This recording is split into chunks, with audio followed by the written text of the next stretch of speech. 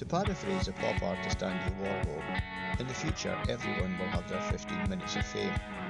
But for some people in the growing online Subbuteo community, that fame has already lasted much longer. In this episode of the podcast, we'll be looking at how the global coronavirus pandemic, which began for the UK just over a year ago, has impacted its growth. We'll hear from a number of contributors who have become well-known faces in the last year and what the future holds for them and their projects. All that and more coming up in this episode of Finger Flicking Good. Keep listening.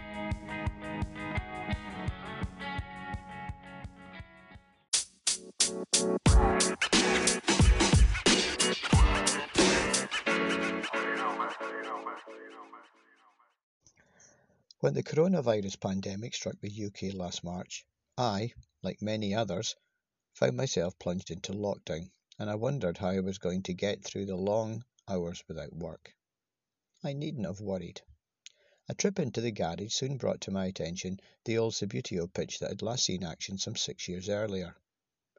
Enlisting the help of my son, who had returned early from his final year at university, I set about starting a Subbuteo league consisting of 3 divisions, which we played, posting the results on a weekly podcast that I was producing for the Year 3 primary school class I taught. At the same time, we started to look online to see what was going on with Subbuteo in general, and what we found was a game in rude health. There were Facebook groups dedicated to the game, and countless accounts on Twitter promoting the online Subbuteo community. Soon, we found ourselves not just playing the game, but doing a little bit of collecting and quite a bit of team painting. Subbuteo appeared to be enjoying a renaissance, but the big question was how much of it was down solely to the pandemic, and would it survive when life went back to normal? And it was this fear for its future beyond the lockdown that made me want to start this podcast. I was amazed that one already didn't exist. There had been a short-lived series produced by a Brit based in the United States, but I wanted to do something different.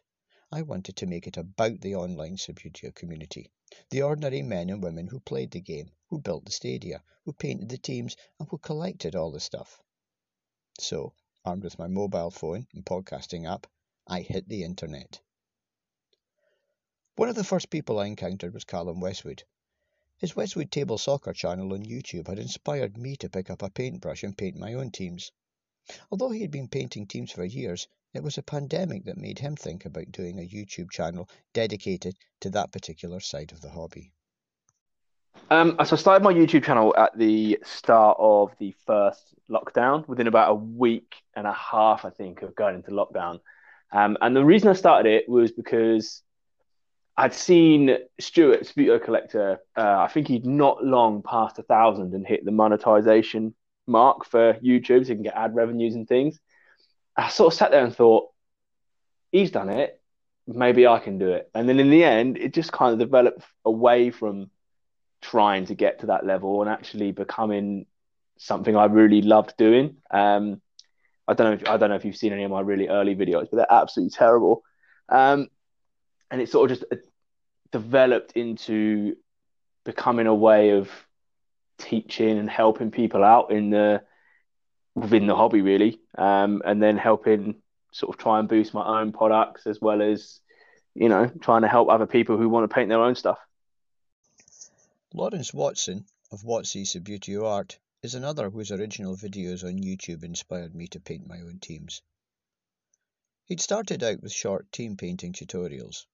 Here he is talking about how lockdown led him to starting the tutorials and how this soon led to him producing a Subbuteo show on YouTube based on what had been a beloved football programme from 1990s television, Fantasy Football League, which had been hosted by Frank Skinner and David Baddiel. His Subbuteo Fantasy Football show now has hundreds of views each week and continues to grow. Well, I think I started the tutorials about the start of lockdown, about April or so. I just thought, being bored, nothing to do, I thought I would invest in a GoPro, which, by the way, doesn't actually serve any purpose. You don't need a GoPro to make tutorials. But I thought I'll spend a bit of money, get into it, try and give back what I have learned, self-taught. So I started painting. and I ended up doing a team for a guy, a World Cup, Fantasy World Cup 11. The guy, really supportive. He's from Cork in Ireland. And we were just chatting. So we ended up doing a show about his team. So every week I would do like show you how I painted the Maradona and how I painted the Brazil team, things like that there. So then we came to an end of doing his team and doing the wee videos on his team every week. And then he was saying to me, we do a fantasy football. No, everybody does fantasy football anyway. And I says, yeah, I always do one myself. He says, why don't you do a show based on fantasy football, like the TV show Fantasy Football? I says, hey, that's a cracking idea. You know, straight away my eyes lit up, man. This is something we could run with. Started thinking of like having somebody, like two people sitting on a sofa talking about Subbuteo, bringing in fantasy football to it, and then trying to make it a Subbuteo show, but keeping that element of the fantasy football in it, you know, with the Premier League. So I think the first week I planned to do it on my own, and I think it went. Martin was my first guest on the show, Martin Oak. So I went round to his shed to interview him, and turned out after the show, I went, Martin, that was brilliant. We should do a double act because Badil and Skinner was fantasy football. We should do it as a double act, and he was all on board. So it just took off from there. So it did. So it was a guy called Gary Nolan, who actually put the idea in our heads, and we always credit him for actually creating it, basically. As Lawrence stated, he doesn't do the show on his own. Like Frank Skinner had David Baddiel as a fowl to work with, Lawrence has a friend from the Derry City Subbuteo Club, Martin Og Bradley, with whom to bounce ideas off. Martin Og, already well known within the UK community as a player of some repute, is in no doubt about whose show it is and why it's so popular. Well, it was Lawrence's show, so it was Lawrence and myself that set up our own Derry City Table Football Club, and he was doing like an outside broadcast for his show. Wanted to get out of his own shed, so he came over to my shed and interviewed me one evening, and then just roped me into doing the rest of it then. So I've been on it ever since, but it's most definitely not my show, Lawrence's show. Stephen Huddle is a journalist from Merseyside. As well as being a member of the Netflix team on YouTube, he's also the brains behind the influential blog Subbuteo Online, and this year he launched issue 1 of the Subbuteo magazine, The Hobby. I asked him why he had started his blog. So I am a serial blogger. I don't seem to be able to get into anything without wanting to document it. And it's not really to grow it into a thing, to grow it into something that's got a huge audience and becomes this big thing. But it's more just I suppose it's the same reason that people kept diaries for years and years. It's just to sort of chronicle my experiences and write things down as I discover them. I've done blogs before. I ran a local football blog, and I've done blogs on Everton, the team I support. But with this one, it was just I discovered Subbuteo. I loved it. I found the Subbuteo forum really interesting. Obviously, there weren't too many Facebook groups and things around then. So I thought there's probably a bit of a space for somebody to start blogging in the UK. So I gave it a go. I didn't really expect it to last, which is usually when I give up. Stuart Grant, aka the Subbuteo Collector, has a website as well as a YouTube channel called Ubuteo. He's also a member of the Netflix team, and I asked him at what point his collecting of Subbuteo turned into a YouTube channel. Oh, so there wasn't really, it wasn't really a point of going and being decided to do YouTube. I decided at a point I wanted to do an account based around Subbuteo. And I remember the point it was, I took a picture of my loft, my old loft from 2 houses ago. I took a picture of it, put that on Instagram, and it went nuts. I felt like a celebrity for a day because I just kept getting like after like after like after like after like. And I was like, oh my God, this is amazing. And I thought, you know what? I'm just going to set up a Subbuteo feed. Like I've got my account and then I can have the Subbuteo account. And I set it up from there. And then going onto the channel, the reason I've done the channel was because I watch a lot of YouTube, and there was nothing on YouTube talking about Subbuteo in the style that I like people doing. And that's sort of why I did it. I saw a gap and thought, no one's doing this. Let me do it. I'll give it a go. And the next thing you know, there I am. What's become clear to me is that none of our contributors are in it for the money. Compared to many other hobbies, the Subbuteo community is tiny, so I asked each of them what they got out of it. What was the upside of being a well-known personality within the community? First up, Callum Westwood, who despite having 894 YouTube subscribers and 2,500 followers on Twitter, was remarkably modest about his fame. The upside of becoming well-known. Well, I don't know if I am well-known, to be honest with you. I'm definitely not the biggest in terms of any of my social media outlets, my Facebook, my Twitter, my Instagram, etc. I'm by not even close, I don't think.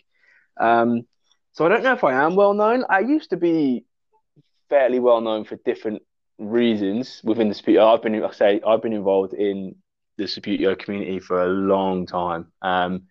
Back when the original Subbuteo club was around, and a lot of people knew me then because I was quite a cheeky chappy, quite young. I think I was like 12, 13 years old, so I'd always turn up at fairs, and everyone knew that I'd always try and get something for nothing or try and get a bargain. But I don't know if I am. I don't think I'm that well known in the Subbuteo world. I suppose it's nice that people come to me to ask questions now, which I like because I like to help people out with things. So I do get a lot of emails and direct messages through Twitter and stuff, just people asking me questions about, what would you recommend for this colour or doing this team? And sometimes it's even because people know that I'm a bit of a heavyweight freak, they ask me questions about, what do you think of this? Do you think it's legit? How do you tell? Those sort of things. So I suppose that's been an upshot, is that by becoming more well known, you're able to help more people and get in contact with more people to try and bring them all together in the community, which is, sort of part of what the Subbuteo show is about, because we are all different, but we all just want to try and bring everyone together because it's quite a fractured community at times, I guess. Lawrence Watson, 1,600 plus Twitter followers and 369 YouTube subscribers, is another who is very modest about his standing in the community. He does, however, see a commercial as well as personal upside to being quite well known. Despite this, it's his growing connections with people within the community that drives him to do what he does. You become more. I wouldn't say famous. I definitely wouldn't say famous. Somebody said to me the other day, "You're a celebrity of Subbuteo now," and I said, "No, I'm not a celebrity. There's no way." The guys like Keith and stuff are celebrities. Have got bigger viewings. We're just out for a bit of fun, a bit of laughs. The upside would be definitely my orders increased. Demand for teams became bigger. Obviously, I've stopped taking orders. I've too much of a backlog. Gone through a bit of personal stuff, so it's been put in the back burner. So once to clear up my orders, I definitely cut back on the amount of orders I'll take. Not to make it. I don't want to be like elitist, but I just don't want to have. There's a lot of pressure doing it. There's a lot of time consumed in it, and then making the podcast or the videos every week for the show, and then doing the fortnightly video for the Netflix show. It just takes up a lot of your time. So you was sort of in an evening, if you're doing a recording, you'd be sitting to 10 o'clock maybe recording, and then you've got a day of editing and stuff. So for me, the upside to the YouTube channels is definitely the orders that have come in, but obviously I had to put a stop to it. I would say also I've met more people, before I would have just answered people on Twitter, answered their questions or answered their comments under the YouTube tutorials about painting. But I've actually started to connect with more painters, like yourself, likes of Paul Pearson, all the guys out of the Netflix show, having a better understanding of the community. So that's definitely an upside. Before I would have just thought Subbuteo, I'll play it and I'll paint it and that's it. And then you get people starting to ask you more questions, trying to get down into details about like pitches, what sort of balls you use, bases you use. You become, without knowing, you become like one of the go-to guys in Subbuteo, which is great. And I'm always willing to share. I know there's people out there who would say, "Oh, it's all top secret. I'm not telling you anything. I'm not telling you where I buy my pitches. I'm not telling you where I buy this." I think the more you let people in, the more feedback you'll get, the more positivity you'll get from people as well. So it has obviously lots of upsides. But for me, it's definitely been the orders. His co-host, Martin Og Bradley, agrees with him about the making new friends aspect of it all.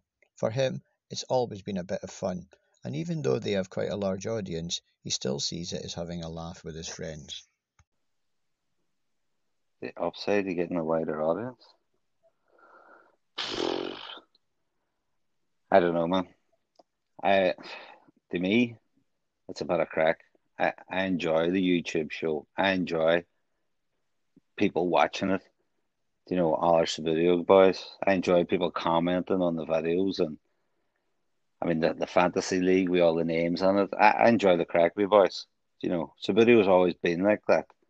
It's always been about being about like your friends in the street, all together and like a wee club and having the crack.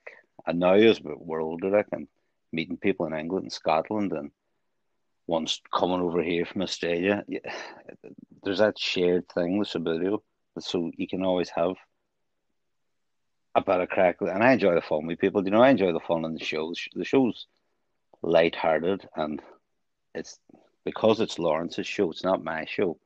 I have maybe a bit more freedom than he does, so I don't mind just giving my own opinions, and there's nothing bad on it. Slagging boys, having a bit of crack. When we get the guests on, it's people that you've met before, over like you haven't seen in years. People that you met in Scotland, played Subbuteo or in England, or like Mark Farrell on, it comes up from Dublin. And very irregularly we would see each other, but when we're all together as a group, Subbuteo boys, I don't know, man. Do you think the show's like that? The show feels like that a bit. Stuart Grant, who has almost 3,000 subscribers on YouTube and over 5,000 followers on Twitter, is someone who is much more comfortable with his celebrity. For him, like the others, though, it's all about the community. You know what? The upside, if anything, it's not anything. I've had people get in touch with me from time to time to say they're selling bits, and I've managed to get a few bits in the collection because of it, I suppose, which is always a bonus. But that's not really it. It's actually meeting and talking to some of the people and making some friends through it. I mean, these are people that I haven't met face to face, but I've spoke to them over the internet, spoke to them through instant messaging. And there's people out there now that I would generally call friends in the community. And I can't wait for lockdown and COVID and all that to go away so we can actually go and meet at these Subbuteo fairs and have a beer together. Honestly, I've made some great friends during this time. Yourself, the guys on the Netflix show. There's so many people that I'd love to get together and actually drink and have a beer with. It's great. But like, honestly, the friendships have been great out of it. Stephen Hurrell, who has over 11,000 followers on Twitter and many more hits to his influential Subbuteo online website, is much more reticent about his celebrity. He likes the anonymity of his blog, but understands that the Netflix show on YouTube has made him something of a minor celebrity within the community. I'm not particularly one who, I don't like to be well known within a community. I like engaging with the community and chatting to people. I don't enjoy being a figurehead of anything in the community. At first I didn't even put my name on the blog, but I thought when a blog is anonymous, it looks suspicious. I have to put my name on. I have to say who I am. So I did. I'm not really one to seek that sort of limelight. But I mean, I think the most positive aspect of it is that if people know your name and you're the person behind the website or a video series, they will open up to you a little bit more. They'll contact you. So people will get in touch with me with little tidbits about Subbuteo history, items they've got that they might want questions on. And just generally, I mean, over the last few weeks, especially since the magazine has come out, I've had some absolutely brilliant stories of people just sharing their Subbuteo experiences when they started playing. One of the, I mean, shameless plug for the magazine, but I think my favourite page of the magazine is a guy called Wayne who sent his Subbuteo story, and he said about how he set up his stadium. And it was a very emotional journey for him because when he was younger, he used to play Subbuteo leagues with his brother, who sadly passed away.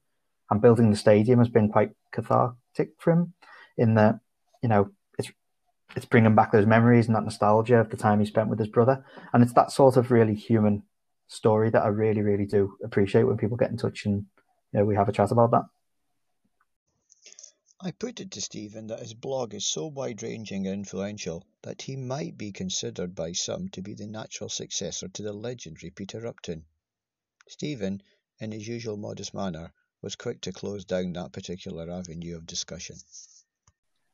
No, not at all. And I really don't see myself as the new Peter Upton. I think his site is just the, you know, it's the encyclopedia of Subbuteo. I think there's not going to be anything as useful or as interesting as that site around. I wanted mine to be more of a culture type thing, so more about the sort of culture surrounding Subbuteo. So I never really see it as the place to go to for advice, because when you come to the blog, you're only getting advice from me, and I'm by no means an expert in anything Subbuteo. But I do hope it's a place where you can go for inspiration, whether it's the next team you're going to buy on eBay, or the nice little accessory that you didn't know exists that you want to add to your collection, or how you're going to build your stadium next. I hope it's that more than a sort of encyclopedia of Subbuteo. But no, I never expected it to get anywhere near as big as it got. I didn't think the community was as big as it is. I didn't think the interest was there. I thought it'd be a nice, fun thing for me to do in my spare time. But, you know, it turns out that there is a lot of interest in it. Becoming well known in any community sets you up as a target for people with a gripe, a grudge, or a particular axe to grind. And each of our contributors have had their share of trolls and disputes, particularly Stuart Grant. Here he is describing the downside of being well known in the community as both a collector who is known to buy items and as a YouTube presenter. Oh, well, yeah, so you do get... There's two things you get with it, really. So people always... I get offered stuff quite a lot, and because I'm a collector and because I shout about it, people always think I'll take it and I might pay silly money. But I have also been trolled in the past. Back in the early days of when I did the channel, I had a troll coming at me trying to say this, that, and the other about my collection or what I've been buying. And yeah, that could be quite hard to deal with, because they say don't deal with a troll, but I can be quite confrontational from time to time. So I felt the need to have it out of him on the channel, put him in his place. And I'll be honest, I didn't see him again for about a year and a half until he popped up. And then, because this sounds big-headed, but because of the success of the channel, I didn't actually have to put him in his place, because regular viewers and people that enjoy the show did it for me. So that was quite nice. I don't get that much grief. Most people are really receptive to it. I mean, how can you be negative about inch-high plastic men being slid around a pitch? You know what I mean? It does happen. You do get that in Subbuteo. You do get people, my bit's better than yours, or my group does this. You can't say this in that group. You can't comment about this. You can't post this there. People do get a bit almost egotistical about it, when at the end of the day it is just Subbuteo. But I suppose that's the nature of the beast. But as a whole, generally everyone's okay. Callum Westwood is another who has had some experience of trolling. Yes. The downside of depends on social media. I mean, recently I've been banned from one of the groups for posting a sales post, in inverted commas, on a group that doesn't like sales posts. I won't go into detail. I've mentioned it on the Subbuteo show, but I've been that. And I have also been trolled as well, which is ridiculous. But I got trolled along with Keith, actually, from Table Football Monthly, where I don't know how this happened. I don't know why this happened, because me and Keith have got no issues with each other. But somebody decided to go onto my personal Facebook and use my profile picture, which at the time was a picture of me and my wife. And they superimposed Keith's head onto my body, and then they call it memes. So they'd put stuff about, I've left Callum for Keith because he's got a bigger this, bigger that, better channel, more followers, etc., etc. So I suppose that's been the biggest downside, that people have decided that, or one individual, to be fair, it's got to have only been one person, one individual has decided that needed to be done. I just thought it was totally unnecessary, but it has thankfully been the only negative, I think, personally, so far, of putting myself out there onto YouTube and that sort of stuff, and trying to push myself more. But yeah, I'd say that's probably the only negative so far. Lawrence Watson has also been trolled, but to him, Another downside is not so much the trolling, but how much time it takes up in your life. As we can hear, being well known can keep you quite busy. Not real. I had a troll once on Twitter, and it was for something ridiculous, and I just brushed it off. It was like somebody tagged somebody in one of my posts, and the guy replied like, "What the f is this? State of this?" And it was something like, I would be lying if I told you exactly what it was, but it was like something like Man City, a figure, and then a Man City or a Man United supporter come on and says like, "What's this? This is terrible." And I just looked at it and went, "What do you do? Do you reply to it?" And you just think, why even get into it? But the good thing about Twitter is everybody's there for the same reason. I think Facebook's a wee bit more divisive. I think there's more people that are jealous of people on Facebook. There's that much of a massive community on Facebook that there's so many different divides on it. Whereas Twitter would be everybody's in the same boat. Everybody's one big happy family on Twitter. Downside to it, you lose a lot of personal time. Definitely you get more questions to answer. You get more. You would spend more time sitting on my phone, say of an evening where I'm not doing any painting or anything, and just trying to help people out. And I mean, like, you would answer somebody's question, and one question's never enough. So it would be 5 or 6. It would be an hour's conversation on Twitter or text messages or whatever else. So that would be the only downside, and it's not a major downside. You know what I mean? It's something I enjoy doing. Definitely. And when people come to me and say, "I'm thinking about getting into the game," or "I'm thinking about getting into painting, can you advise me?" And I'm happy to send them links to where I buy everything. I wouldn't be there. I wouldn't try and make any money out of it. I'd be like, "There you go. There's what I pay. There's what you pay." And just helping anybody. So, like you say, I have seen people being trolled on Facebook for they're bigger. They're bigger than what we are. I'll not name names or shame anybody, but I have seen people getting flack on Facebook, and it's just because people are jealous. And that's the only thing I would ever. The only thing I could say is, if you want to get into painting or you want to get into playing Subbuteo, stick to Twitter. Definitely stick to Twitter. Or Instagram's great. Like Twitter and Instagram just sort of go hand in hand, whereas Facebook's really divisive. Just too many people. There's far too many people out there that don't want to see other people doing good, if that makes sense. For Stephen Hurrell, trolling isn't the problem.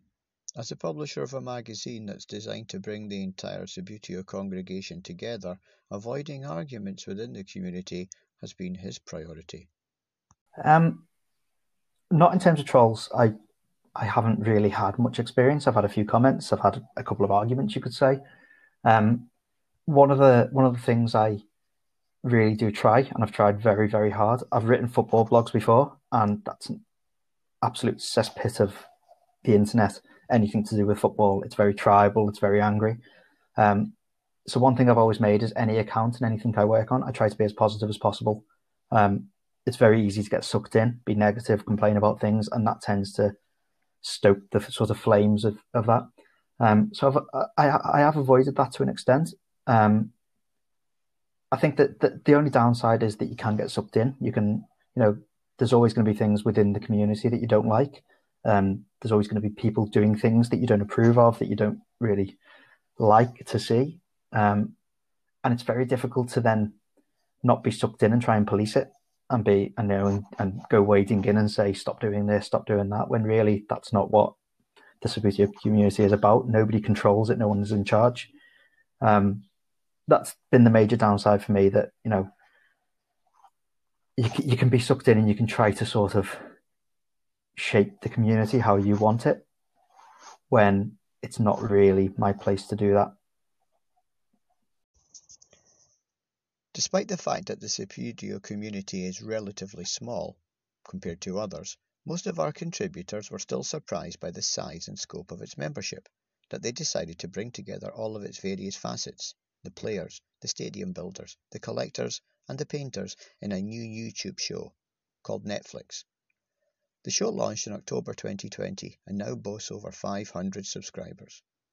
I asked one of its hosts, Stephen Hurrell, what he felt was the secret behind its success. It's a really strange one because we are so different as well. And the way we enjoy Subbuteo is so different. I write about it, Stu collects, Callum paints. Watsy also paints, but he also does these incredible models as well. And he actually plays much more seriously than the other three of us. In terms of the chemistry, it helps that Stuart and Callum just don't shut up. So, they'll fill any gaps in conversation. They'll have a chat. They'll have that sort of banter between themselves as well. But I think it works because there is that good mix of different experiences, different opinions, different ways we'd like to do things. And that works because we can then, each person can input in a different way, and you don't just get four people saying the same thing over and over again. I then asked him if he could remember how it had all started. It's difficult to say, really. It certainly wasn't my doing. I think I got a message from Stuart and Callum saying that they were going to put it together. Obviously, they've been on YouTube for quite a while. And I've always wanted to do a video series. I never did it because I wanted it to be a certain quality and a certain type of series that would have took a lot more than my ability at the time. I was overtaken a little bit by the excellent Table Football Monthly, which does a lot of the sort of thing that I was looking to do. Just did it significantly better than I could, so I sort of gave up on the video idea around that time. And yeah, I think it might have been Stuart messaged and just said, "Look, why don't we just get together, make it really casual, almost like a casual chat show type format, and we can just talk about Subbuteo." It's another one that we're not really doing it for a huge audience. We're just doing it because it's a nice way to spend a Tuesday night. It's a nice way to sit down and have a chat about Subbuteo and engage with the community a little bit as well. Stuart Grant, was described there by Stephen Hurrell as one of the main drivers behind the show, had a clear idea about what he thought the show should be. And like Lawrence Watson, who had BBC's Fantasy Football League as an influence, he had another show in mind when he had come up with the idea for Netflix. Yeah, so what it was, remember last year during lockdown, there was no football on, which meant there was no match of the day on, but they still put on a programme every Saturday night where you had Lineker, Wrighty, Shearer all talking about the best goals of all time, the best players of all time. And I remember watching it and thinking, this is really cool because they're not together, but it's really entertaining. They're having a load of banter. And I thought, we could do that with Subbuteo on like a smaller scale on YouTube. So I pitched it to Callum, pitched it to Stephen, pitched it to Watsy. So obviously Watsy's got his channel, Callum's got his, Stephen does a blog. And they was like, yeah, it could be a great idea. So we did our trial run episode. Had such a laugh doing it. That was great fun. And it all spun off from there, really. It was just a case of seeing what everyone else did on the telly during lockdown and thinking we could do this. And because none of us live local enough, when we come out of lockdown, we could still continue doing it like that. The main problem, in my opinion, facing any of these channels, as well as my own podcast and the game of Subbuteo in general, is whether or not the growth and interest we have seen over the last year will survive the end of lockdown and a return to something approaching normality that has been promised by our dear leaders. Men are notoriously fickle, and the fear amongst the die-hard enthusiasts is that many will lose interest and simply drift away from the community, returning to whatever it was that held their interest before the pandemic struck. It's therefore up to those with influence within the community to step up to the plate and maintain, if not the same level of interest, remember, above all I'm a realist, at least a level of interest beyond what it was pre-pandemic. Each of our contributors know full well that the community will be looking to them for guidance and leadership, so it won't come as a surprise to hear that they're already thinking about the future of their channels, magazines and podcasts. Here's Callum Westwood. Just about to start a new job, which is going to require me to be more flexible with my hours at work because I'm going to be a personal trainer. So I need to make space for clients, basically. But the channel is carrying on. There shouldn't be any changes on the channel. So the things that are going to be coming on the channel soon are the second series of the Painting Academy. The first series went really, really well. And I keep getting asked about it now, but I'm in the middle of another series at the moment. But yeah, so the second series of the Painting Academy is going to be coming out. which is like the paint along Subbuteo sort of teaching series that I did. So the last series I did final. So basically in each episode, I show you a stage of the painting and then you would do it. And then the week after that, the next comes out. And by the time you get to the end of it, you've got yourself your own hand-painted Subbuteo team. So we've got a second series of that coming out. Don't know what we're going to be painting yet. I haven't decided. I'm in the middle of a series looking at the different figures and bases that are available easily in the UK. There's a lot of them, but I'm just trying to go through them, and some of it's my own first experiences with them. So I'm doing a series on what I think about them, how they fit together. Can you use different figures with a different manufacturer's base and vice versa? And then I'm going to be carrying that series on with what they all like to paint. And then by the time I've done that, we're going to have a look at what they like to play with. So how do they slide? Do they curve, etc., etc.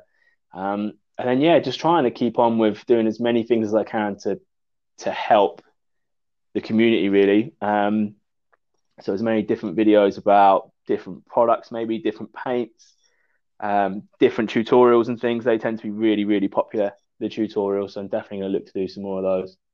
But yeah, so there's a lot to do. Just going to be less time to do it, I think.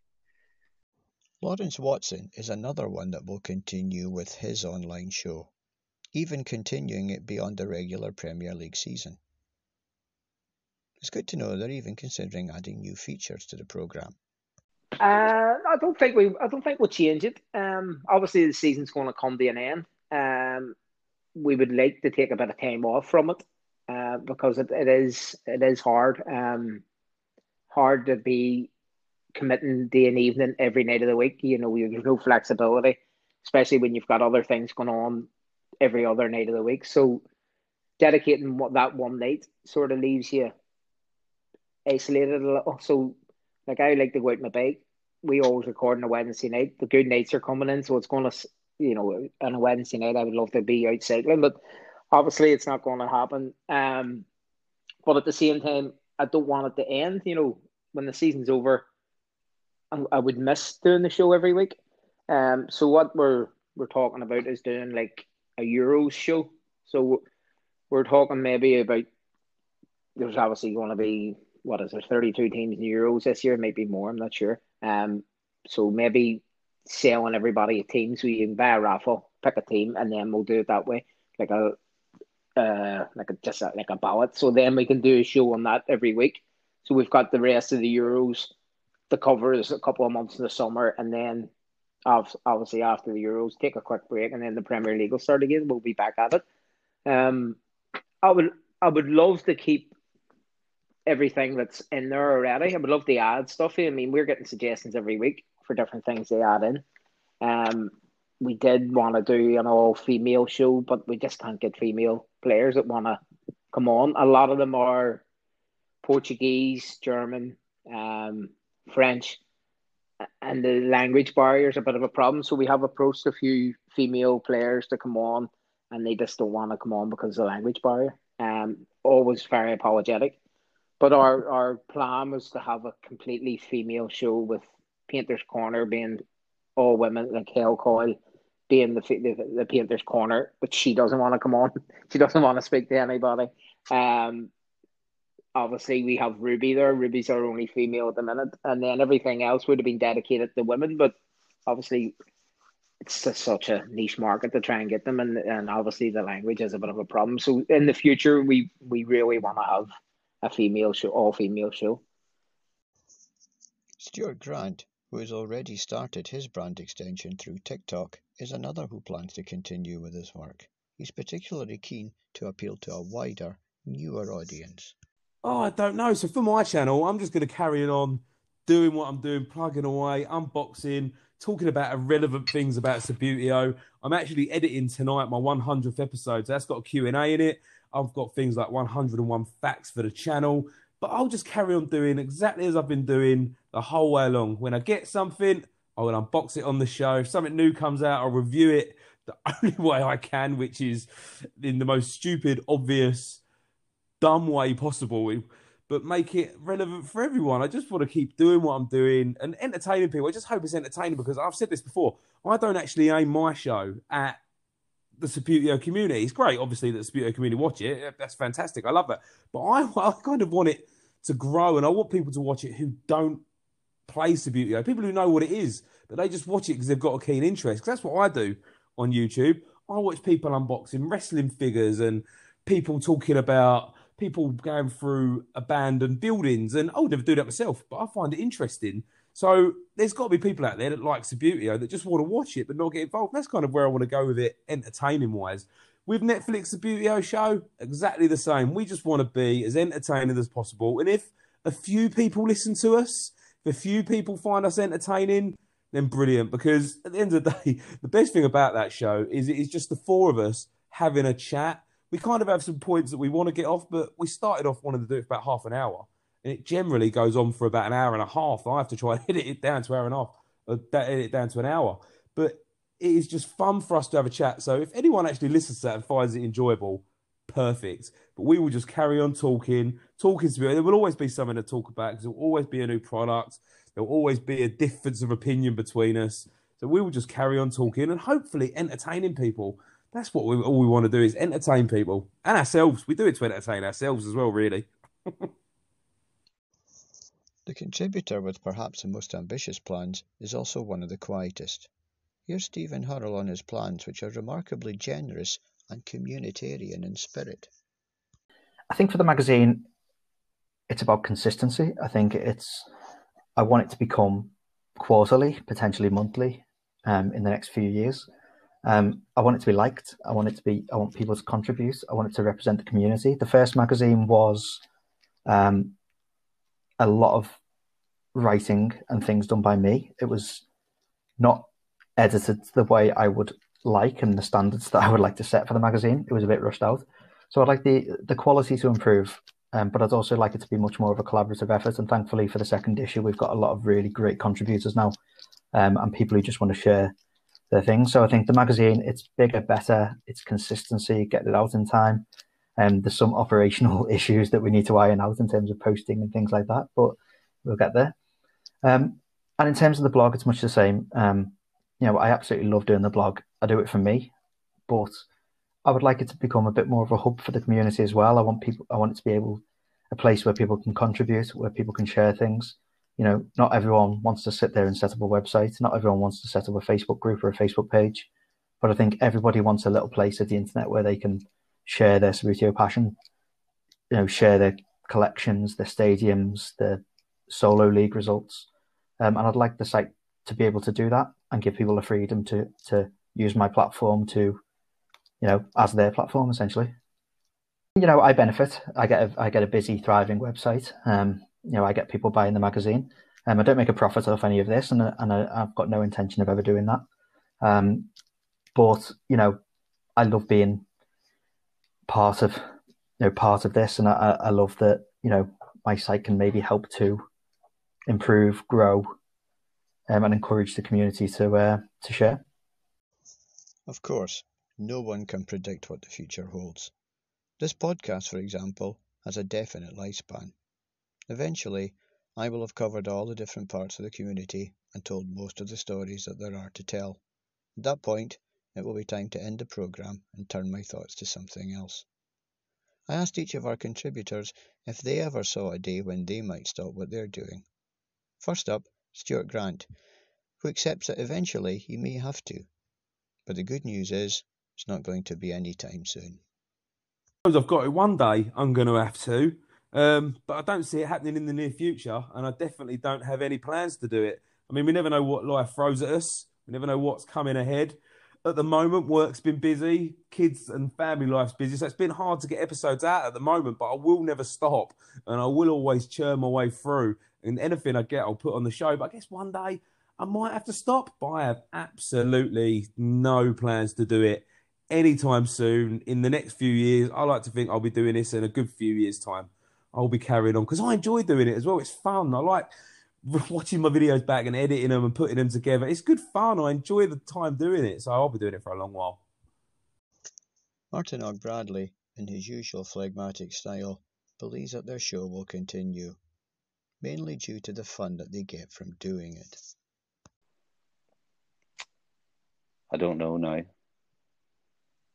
I don't know. I think it's going all right. I mean, we had no fantasy football this week, and we just had a chat and chatted about Subbuteo, and Lauren, he shows some pictures of figures of people are still going to be painting Subbuteo and collecting Subbuteo, and people will start playing Subbuteo again when the world opens up.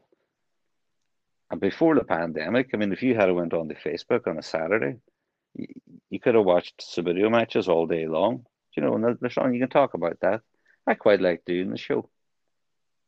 It's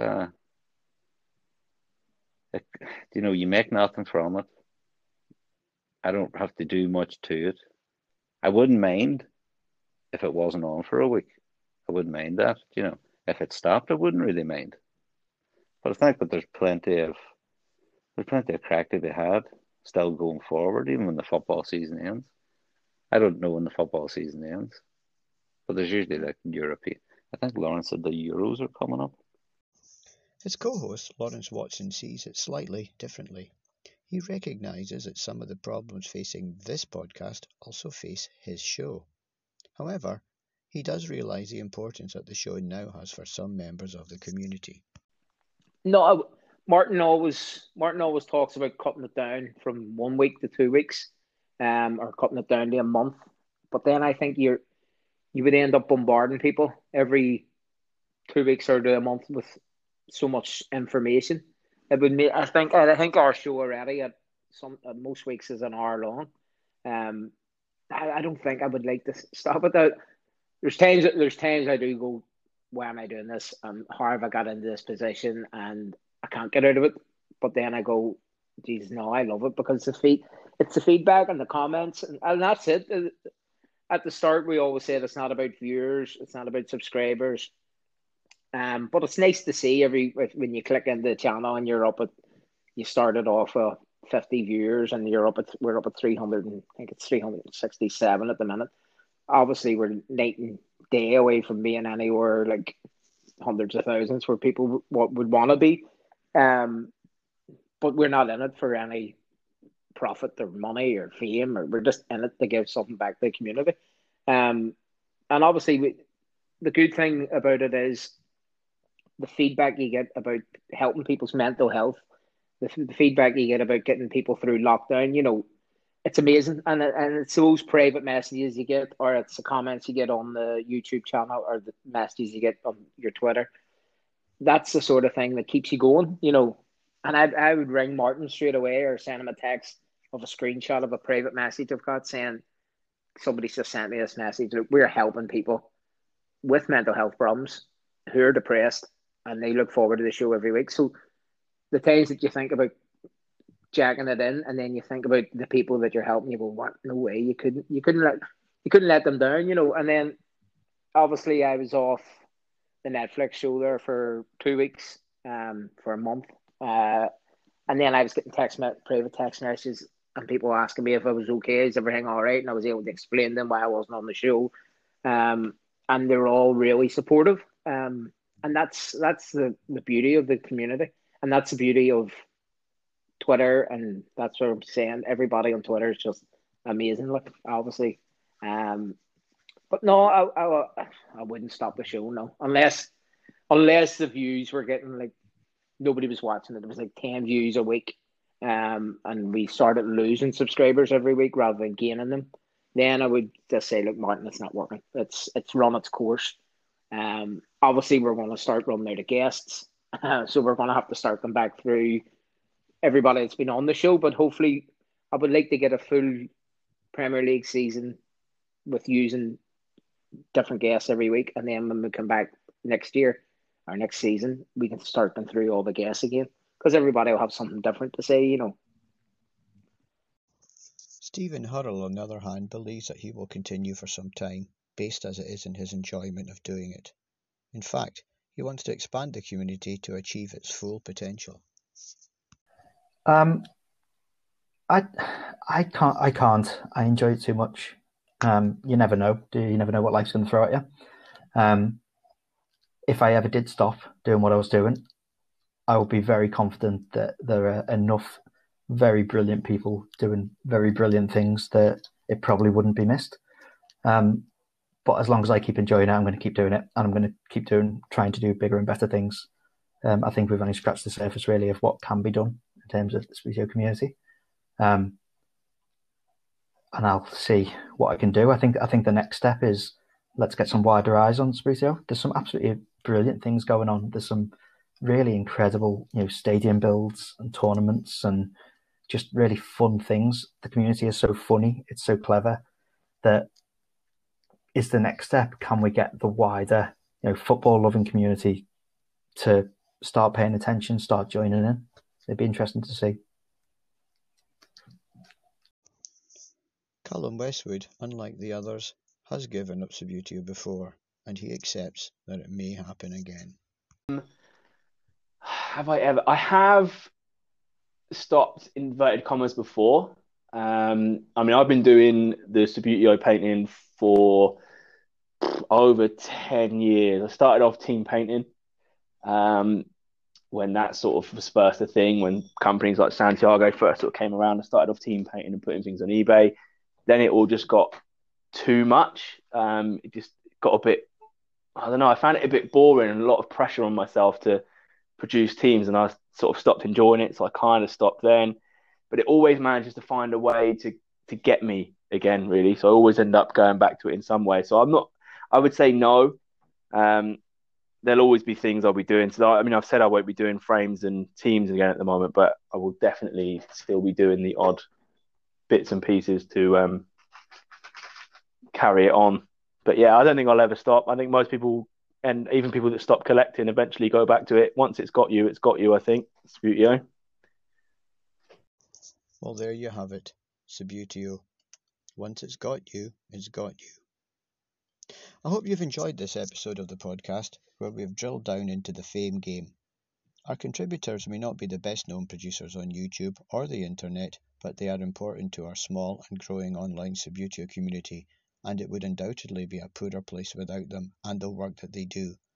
So I, for one, hope that they continue to produce their shows, magazines and online content for as long as possible. The game of Subbuteo needs people who are willing to place themselves front and centre to promote it, and without them, the game will simply wither on the vine and die.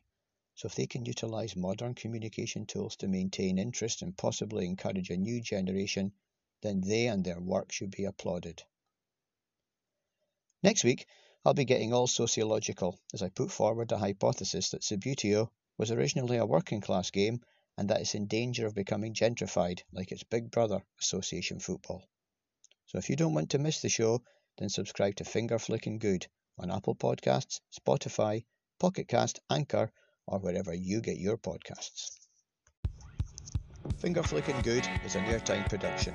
It's written and presented by me, Derek Hare, with contributions from Martin L. Bradley, Stuart Grant, Stephen Hurrell, Lawrence Watson, and Callum Westwood. The theme music is Drive. It's written and produced specially for the programme by Campbell Lair of the Creature Appeal. Check them out on Apple Music, Amazon Music, and Spotify.